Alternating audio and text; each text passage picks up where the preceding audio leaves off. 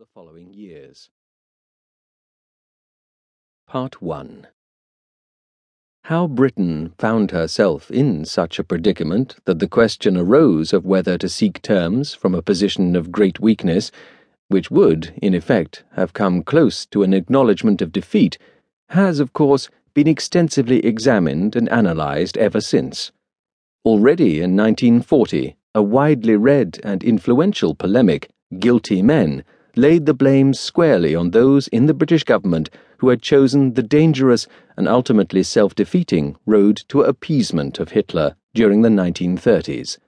Leading characters in the cast of The Guilty were the austere, prim, but sharp and incisive Neville Chamberlain, Prime Minister between May 1937 and May 1940, and the extremely tall, somewhat humourless Foreign Secretary Lord Halifax, a former Viceroy of India and seasoned diplomat, known, for his combination of religious piety and enthusiasm for fox hunting, as the Holy Fox, who retained his post in Churchill's administration. History has never forgiven them.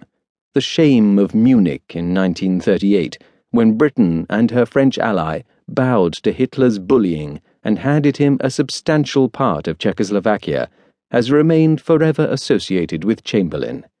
It is often conveniently forgotten that appeasement, down to Munich, had been widely popular in Britain, even among those who, in the light of subsequent events, came to be among its chief detractors and most severe critics. The British government, in seeking to appease Hitler, undoubtedly made grave errors of judgment.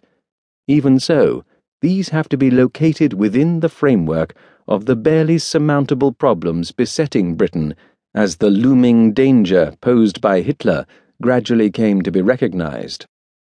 Britain's debilitating structural problems in the interwar period revolved around the interlinked triad of the economy, the empire, and rearmament.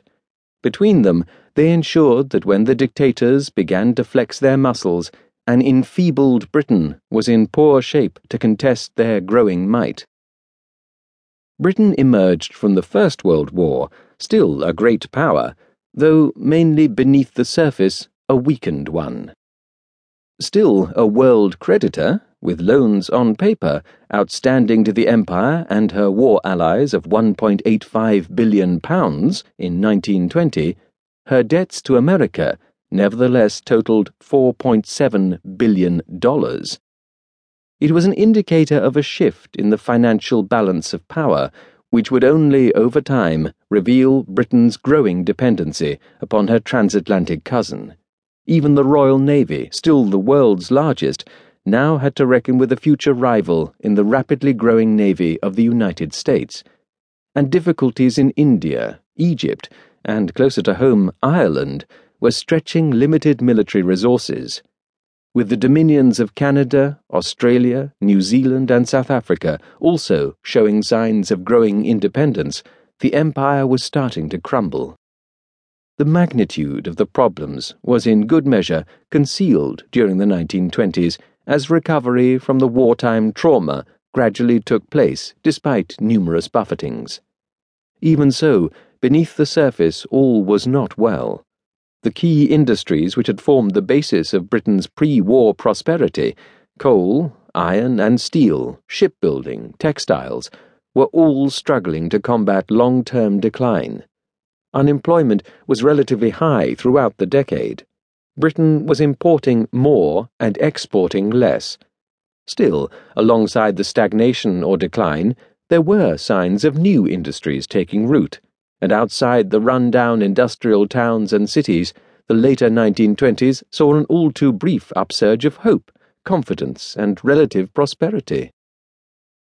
The onset of the world economic crisis in 1929 was rapidly to change all that. It brought economic growth in the industrial world to a juddering halt. Social misery and political turmoil followed.